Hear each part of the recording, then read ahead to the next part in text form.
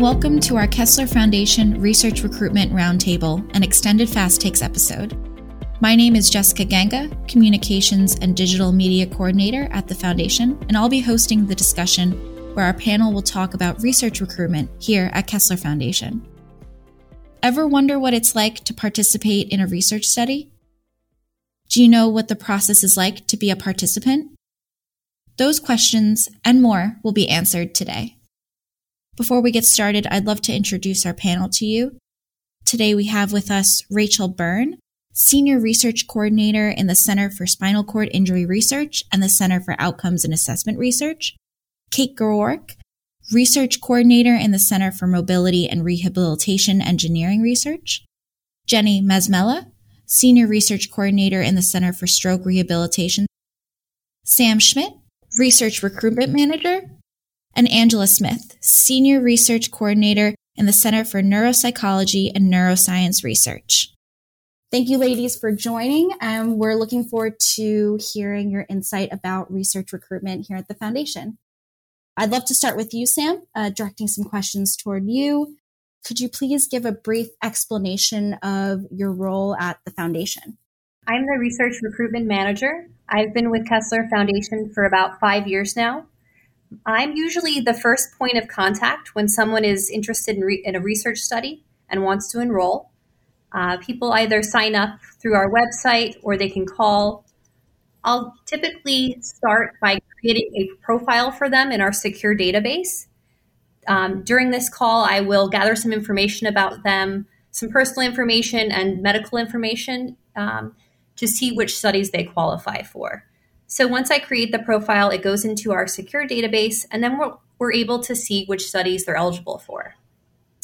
I also help identify new ways of reaching people that qualify for our studies. So I work with a lot of local community groups and organizations that help people with disabilities and debilitating diseases to help get the word out about our research studies. For our listeners, can you please talk about what research recruitment is at Kessler Foundation for anyone that might not know? So all of our research studies have specific criteria and demographics for people they're looking for that qualify for the studies. So our research studies are grant funded, and our researchers must adhere to the strict guidelines of who qualifies for the research study. So that might mean somebody who has a brain injury, who is between the ages of 18 and 65, who is right-handed, for example. So my job is to help identify people that qualify for these studies and help them get enrolled. If somebody would like to participate, what can they expect as they enroll in a study and then begin the participation? Typically, people can find out information about which studies are enrolling participants by going on our website. You can go to kesslerfoundation.org and click on the Join a Study button, and then you'll see a listing of all of our actively recruiting studies. And you can select a study that you're interested in and then sign the form on the website. And then I receive an email with the contact information, and I'll give you a call, and then I'll create the profile for you in our database, and then we'll see if you qualify for that study. So if you do qualify, I will provide your contact information to somebody on the research team for that study, and they will give you a call, and they'll generally have some study-specific questions for you. And then if you do qualify, you can work out scheduling directly with them. Participation looks different depending on the type of study. So we have what we like to call telestudies, which are research studies that can be completed remotely from home. So these are typically survey or questionnaire studies where everything is done either on the computer or over the phone. So it doesn't require any visits to our local offices. These studies tend to be shorter. You can often complete these studies in one day. And we also have studies that require visits to our offices, and that could be a one-day study or an intervention study that requires multiple visits to the office over a period of time. So depending on what the study is, it looks very different. So we have studies that focus on improving cognition. So they might be testing out an intervention that improves memory. So you might complete some tests of thinking skills. We also have studies that focus on improving mobility, so regaining function after an injury. So you may enroll in a robotic exoskeleton study, and will help, which is intended to help you regain function and improve your mobility. We also have studies that focus on improving quality of life after an injury. So it really depends on what study you're enrolling in. It looks very different depending on the study. It sounds like there's a little bit of something for everyone if they would like to join. You mentioned that people can come into the office here at Kessler Foundation for studies. COVID-19 is still happening. There are protocols still in place. What are the protocols at Kessler Foundation that are in place to ensure the safety of participants and the researchers involved in the study? Yes, we take safety very seriously at Kessler Foundation. Our offices have actually been open since June of 2020 with lots of safety measures in place. We have thermal scanners at both our East Hanover and West Orange location. The thermal scanners will take your temperature prior to entering the office. If your temperature is over 100.4, you will ask you to go home, and you would only be able to enter if you don't have a fever. We are also requiring that everyone wears masks. If the study requires the participant and the researcher work very closely together, we require surgical masks or K95 or KN95 masks for, as an extra safety precaution. We're also continuing to social distance in the office as much as we can. And we have HVAC air purifiers throughout both offices and sanitation stations as well. Another thing people might want to know about is privacy of their personal information since data is being collected. How does the foundation keep the data and personal info secure? At Kessler Foundation, we take HIPAA very seriously, so we ensure that everybody's information is private and protected. Once someone is enrolled in our participant database, they are provided with a unique number to identify them. We use that unique identifier in lieu of their name. So instead of using personal information to identify someone, we will use the number instead. And only members of our research team have access to our database, and everything in our database is tracked. So, we do take it very seriously, and we ensure that no information is shared and everything is protected. Thank you so much, Sam, for introducing what research recruitment here is at Kessler Foundation. Now I'm going to direct some questions to our panelists. First question is for everybody. What can an overall day look like for someone who is participating in a study? Angela? I always say that, similar to what Sam was saying, that every study is very different in terms of what participation might look like.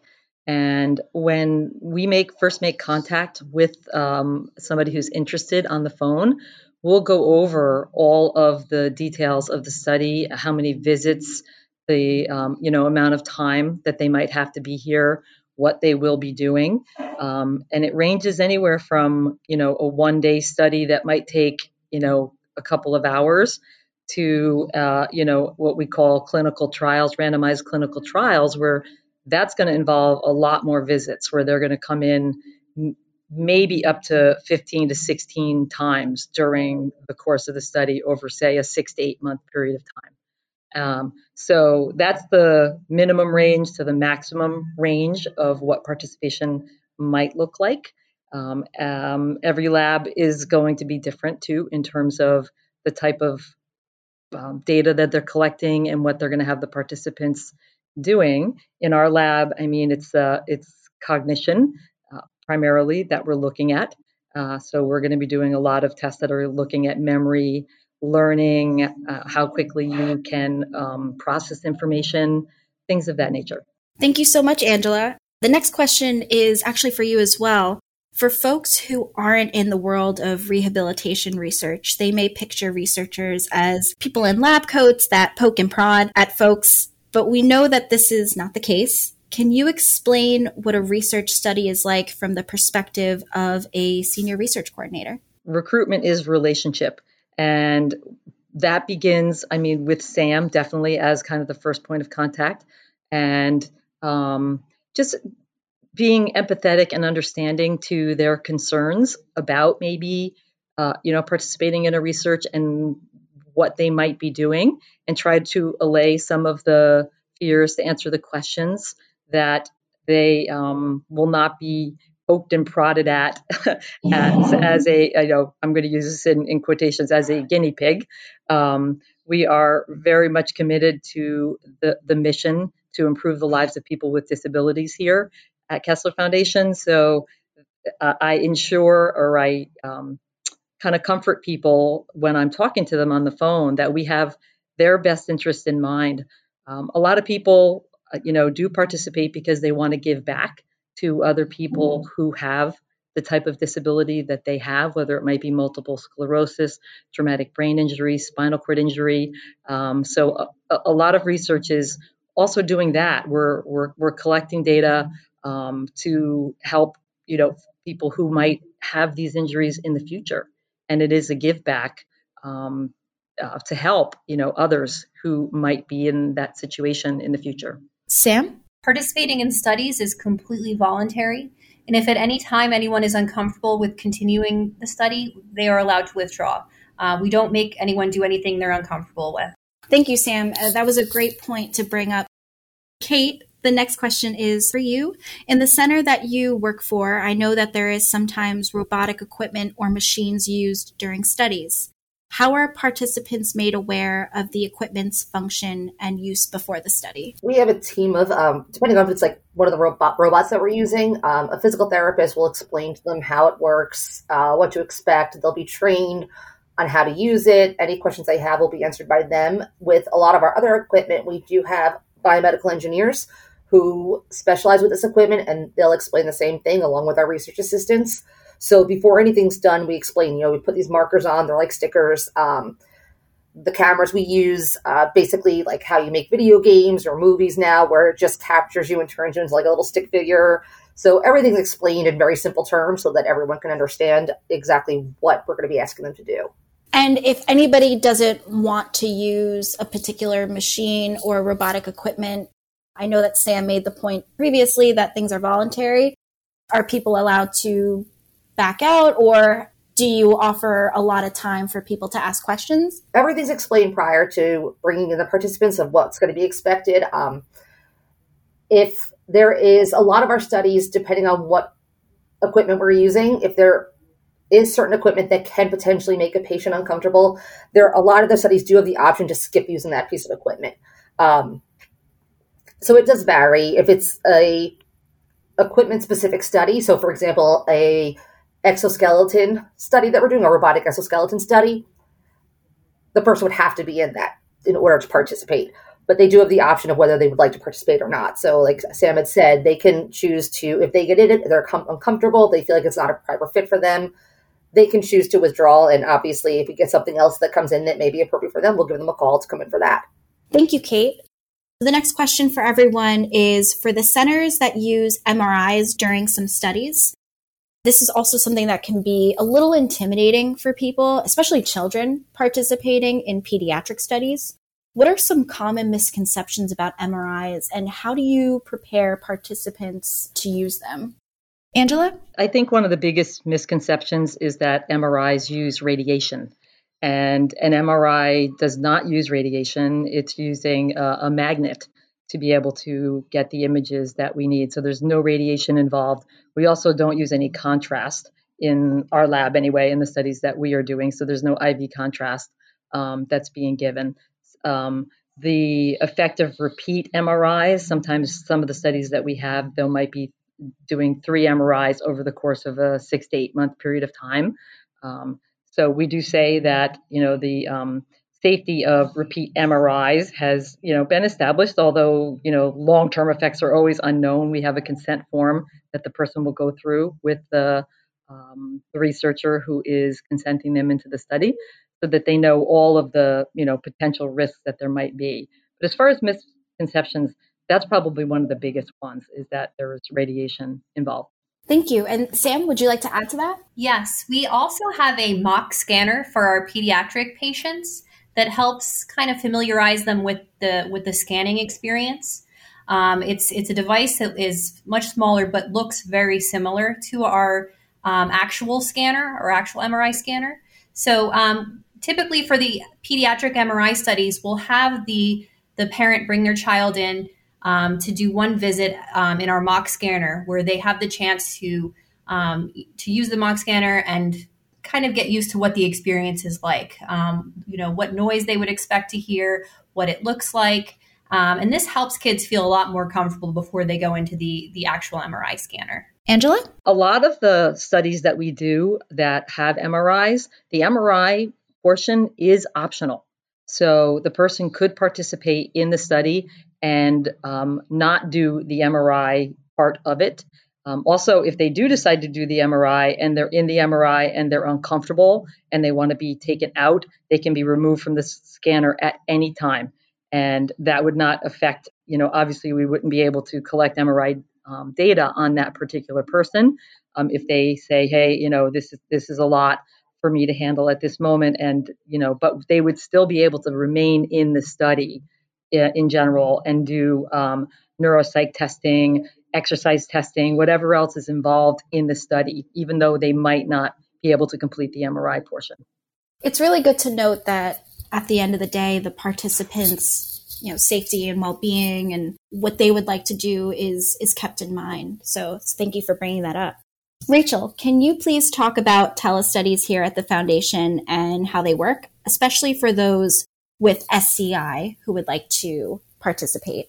Our studies that involve phone surveys are a very convenient way for people to participate in our research studies. They can do it from the comfort of their own home, especially if they have concerns about COVID or travel to the Foundation. When we enroll participants for a study that's completed over the phone, we do still review the consent process with them, and we always ensure that we have another staff member on hand just to make sure we can cover everything and answer everyone's questions. And we do also give the option to break up the session. So particularly for people with spinal cord injury, they might have upper limb impairment. So it's harder for them to hold the phone or set up a headset. So they might want to split up the session over the course of 2 days. That is another convenience to our telestudies. Are any of the telestudies done via video, or is it all on the phone? So most of it is over the phone. There are some studies that involve group sessions. So based on the design of the study, there might be a group therapy session or more like a support group session or focus group session. And so some studies are designed so that people are joining via Zoom or something similar to that as well. Sam? We do have several studies that do use Zoom and other online platforms to do video conferencing. For example, we have a study that's focusing on improving job interview skills in people with TBI and pediatric autism. And this study uses virtual reality and an online platform to as part of the intervention in this study. Thank you, Sam. Would anybody like to add any thoughts about telestudies here at the Foundation? Sam?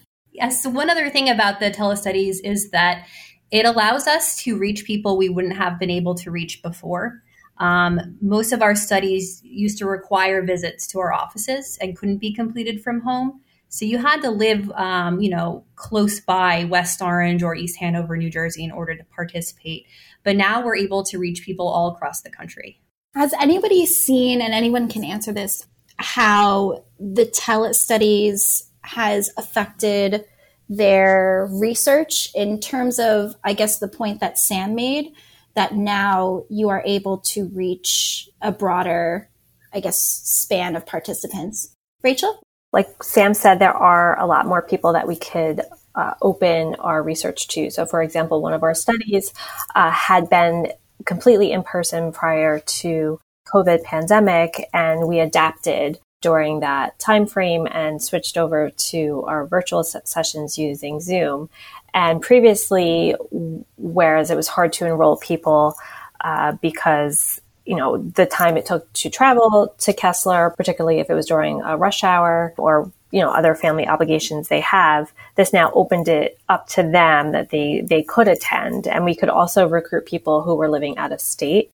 So we did find that to be very helpful to our research as well. Angela? A lot of the ways that we do recruit, kind of getting the word out about the studies, involve social media or a website that the U.S. government runs called clinicaltrials.gov. And those are national. I mean, we can tailor our social media to somewhat of this area, but we would get in the past many inquiries from people who lived outside of our regional area from clinicaltrials.gov or from a site called Research Match. And they were, really interested in participating. They had heard about the study, but they couldn't participate because they were, living too far away. So now when we get those inquiries from sites like that, we have, depending on the studies that they're interested in, we have that option to offer them. And for me, one of the things I do not like having to do when people are so interested in participating is telling them, no, we don't have anything for you because you live too far away. And now we have that option to be able to give people the options to do this through a telestudy. And I love that. Rachel. There's actually two other things I wanted to mention. So I'm briefly touched upon transportation being an issue. So especially for people in the spinal cord injury community, sometimes they have not gotten back to driving or don't have a vehicle that's been adapted for them. And some of our studies do provide transportation, can set up transportation and reimburse for that, but a lot of studies cannot. So using the telestudies is very helpful for that as well, for people who wouldn't otherwise be able to come here. And the other thing I wanted to mention is we could adjust our hours a little bit better. For example, our data collectors, might want to leave for the day a little bit early and head home and complete a later session with a participant from home because they're working and they can only talk to us maybe at 7 o'clock. And it definitely opens up more opportunities in that respect as well. Rachel, you actually brought up a good point and touched upon one of my next questions, which is about transportation to the studies. So for the folks that can make it to our offices, is there transportation available to and from the studies? And if so, what are some ways participants can overcome this barrier if this is one? Sam? Just as Rachel mentioned, a lot of our participants are unable to travel to us because they no longer drive or don't have a means of transportation. So we do have some different ways of handling this. We offer Uber, Lyft, or they can use the compensation from the research participation to pay for travel. Thank you. This next question is for everyone as well. For people, again, that might not know what goes into the research here at Kessler Foundation, can somebody please explain what a healthy control is and how having healthy controls in research is important to the studies? Sam? So healthy controls are used as a comparison group in our studies. So it's basically, healthy control basically means somebody who does not have the condition that we're studying in that research project. So we may be looking at an intervention to improve cognition or mobility in people with traumatic brain injuries or spinal cord injuries. Our healthy control group would be individuals that don't have a TBI or a spinal cord injury. And they're basically enrolled in the study as a comparison to test out the same treatment. Angela, did you want to add to what Sam had to say? A lot of what we do is not testing out different medicines, but that's usually the framework that a lot of people understand when you are enrolled in a study that involves looking at the effect of a medication. So some people would be getting the medication and some people would be getting a placebo, and they don't know, which one it is. So the healthy controls are pretty much our placebo group. So there are a comparison group to the other group that we're studying that is getting the treatment. And we can look at the difference, make sure that what we're seeing in terms of the effects of the treatment are not just due to, say, interaction with the researchers, things of that nature, other things that would be outside of the scope of what we're looking at for, the effect of the treatment. Thank you, Angela. One thing I wanted to point out is the 64-year-old cap for most studies. Is there a particular reason for that, why there's an age cap? Kate? So I know for my department specifically, because we do motor research, which mainly includes walking and balance, as all people age, balance starts decreasing. And specifically, once you're 65 and over, there's I'm echoing. Let me start over for that part.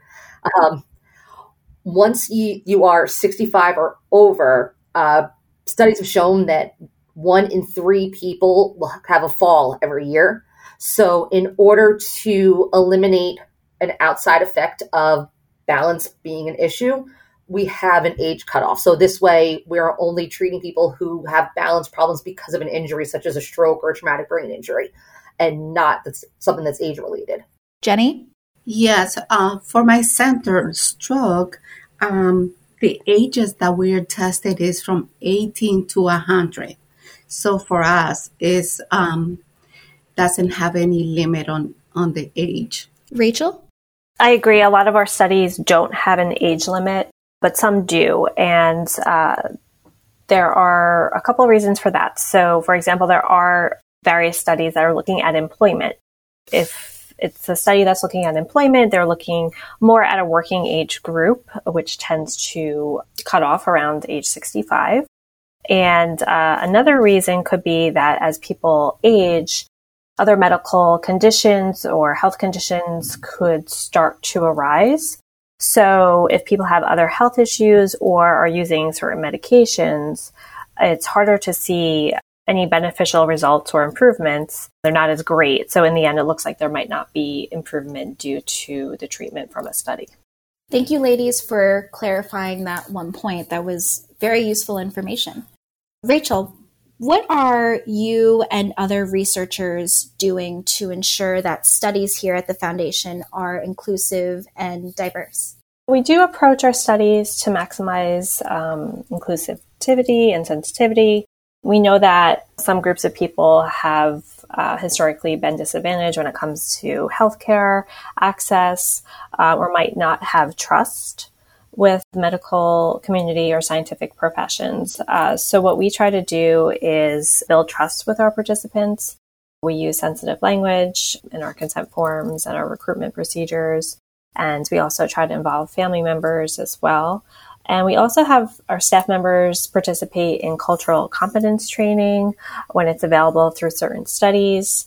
We also have tried to build an inclusive team of our staff members who represent different backgrounds and bring different perspectives in regards to race or age, sex, or socioeconomic status. One of our largest studies in the Center for Spinal Cord Injury Research enrolls both English and Spanish-speaking participants. So we include consent forms and questionnaires that have been translated into Spanish. We also include study team members who are Spanish-speaking as well, so we can make sure that they can communicate with our Spanish-speaking participants. Thank you. Again, it sounds like the participants' best interest is always kept in mind with each study. Jenny, how would you say your work translates to real-world outcomes? And in your opinion, how does it change people's lives? Well, in my center, we are studying special neglect, which is a disorder after a stroke. And we are testing the KF-NAP and KF-PAD. The KF-NAP is the assessment that identifies the disorder, and the KF-PAD is a device that helps us to treat the disorder. So in this, at this point, there are many rehab clinics utilizing this device, and also identifying the disorder. Could you talk about briefly, I guess, what spatial neglect is and how that research is helping folks that may have spatial neglect? Okay, spatial neglect is a disorder after a stroke. It's mostly when someone has a stroke on the right side, they tend to neglect the left space. Everything that is on the left side of the body is neglected. So that's why we use the CAFE-NAP to identify this disorder and the CAFE path to treat it. Thank you for clarifying what that was. So I can definitely see that this is really important research that you're doing and why it would be important for people to participate in these types of studies. Yes, it is very important. And the most important is that this has been translated into clinical, which gives the opportunity to the clinicians to treat this disorder. In a few years, not many clinicians knew about this disorder. So my center has been implementing this CAFE-NAP and CAFE-PAD to many different rehab centers. And even though this assessment and device is around the world. Sam? Yes, I just wanted to add something about spatial neglect. It's a visual impairment that happens after a stroke that isn't an issue with the eyes. It's actually an issue with the visual processing center in the brain. And it causes people to not be able to see one side of their visual field. So this can impact people in their everyday lives in numerous ways. So for example, a man may only shave one side of his face and not see the other side. Or somebody may be eating breakfast and they'll only eat the right side of the plate. So the treatments that Jenny and her team in the Stroke Center are helping people with everyday function. So helping them in amazing ways. Angela. One of the most important things for translating the research into the clinic is insurance coverage. And a lot of what we do, we're establishing what they call class 1 evidence that the treatments that we are using or that we're testing work. And unless we have that, that evidence to support what we're doing, a lot of insurance companies will not cover cognitive rehabilitation or some other type of rehabilitation. So it's one of the most important things. And a lot of the case managers over in the cognitive rehabilitation area over at Kessler Institute actually use publications that we've had to send to insurance companies to try to justify to them, here you might say that this treatment isn't working or that cognitive rehabilitation isn't justified for this particular patient. But here is, a research study that's been done that shows otherwise.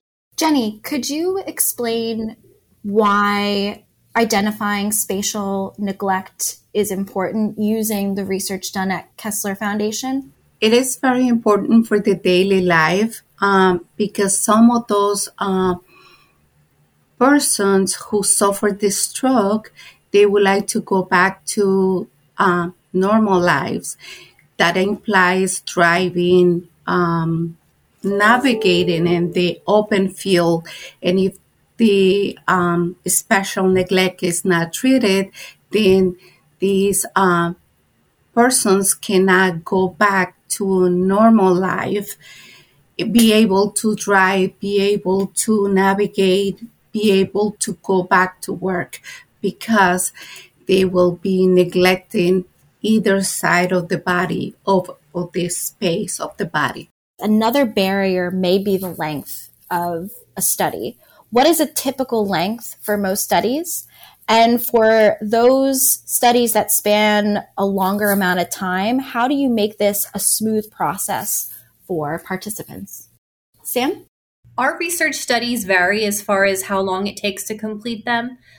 We have some studies that can be completed easily from home or completed in one day. And then we have long-term or longitudinal studies that require multiple visits or multiple calls or remote sessions over time. So the quicker studies are a little bit easier to complete, but if a study requires multiple visits or the hours for each session are long, we do allow participants to break that up. So if a study is typically completed in one day, and let's say it's 4 hours, if somebody prefers to split that up into 2 visits, we can usually accommodate that. It really depends on the study since they are all so different. But we have the participants, their best interests in mind. And if they're more comfortable doing things a little more slowly, that's completely fine. And they can take frequent breaks if they need to as well. So essentially with some studies, it can be tailored to their schedule. Absolutely. We don't necessarily operate in a traditional 9 to 5. Some of our studies can be completed after hours. Some research assistants are able to accommodate weekend hours. That isn't always the case, but it varies from study to study. But we are as accommodating as possible. Jenny? Some of the protocols take longer than others. So for us, sometimes the testing process takes 1 hour to 4 hours every visit. And the way that we made them feel comfortable is providing transportation, offering sometimes lunch, trying to make their stay here during the visits very productive. Angela? The longer studies obviously are the ones that, people might have more difficulty, time-wise committing to. In the center that I work in, even if it's say a 6 to 8 month study, the majority of the participation of the visits are going to come maybe in the first 6 weeks. And then there's going to be a time where might be no contact or a couple of phone calls or something like that. And then we'll have the person come back at the very end at that 6 to 8 month period and do another visit. So I always explain that when I have a participant on the phone, I'm telling them how long the study is. 8 months sounds like a long time to be coming in, the whole time. That's not always the case. And in most cases in our center, that is not the case with our longitudinal studies. I also want to mention that if for any reason a participant can't complete a long-term study and they aren't able to do all of the visits, we still do provide compensation for their time. So typically the compensation is delivered on a schedule. So you receive, let's say, $50 after visit 1, an additional $25 after visit 2. That's just an example, but so you would receive compensation even if you don't complete the whole study. It just might not be the full amount. The person who enrolls in a study that's longer term, they can withdraw at any time. So just because they are consenting to participate in a 6 to 8 month study and they find, that they are, something happens, in their life, something comes along and they can't, continue to commit to that length of time, they are always allowed to withdraw themselves from the study. Thank you, Angela. You both touched upon my next question, which was about compensations. Sam, for people that have listened to this episode and are interested in being part of a study, how can people start that process of participating? So I think the easiest way to get involved is to go to our website. That's KesslerFoundation.org and click on the Join a Study button. Once you click on that, you'll see a listing of all the different conditions and different types of studies that we have, and you can learn more there. And we'll have a full listing of all of our studies that are actively recruiting on our website. So that's the easiest way to get more information. And then you can complete the Join a Study form on our website, which is on every study page. And you'll just fill out your information, and then either me or somebody from the recruitment team will reach out to you and we'll help you get enrolled. Thank you, Sam. As a wrap-up question for anybody that would like to answer, why, in your own words, is it important for people to participate in research studies? Kate? For us, because we are doing mobility research, a lot of the technologies we're using can then be introduced into inpatient and outpatient hospitals where they can reach a broader population of people. So with the research we've done, we currently have FDA approval to use these robots for people who've had a stroke, who've had a traumatic brain injury, who've had a spinal cord injury. And these devices can then be used in hospitals, can be billed by insurance to be used with therapists, and will provide more tools for therapists to use for future patients. Angela? A lot of our participants, they're looking for to give back to others who are going through similar things. And that brings purpose to what they're doing. They might not gain, an exact personal benefit from the study that they're in, but what we're looking at and what we're studying in the long run could bring tremendous benefit to people who are dealing with the same type of disability that they have.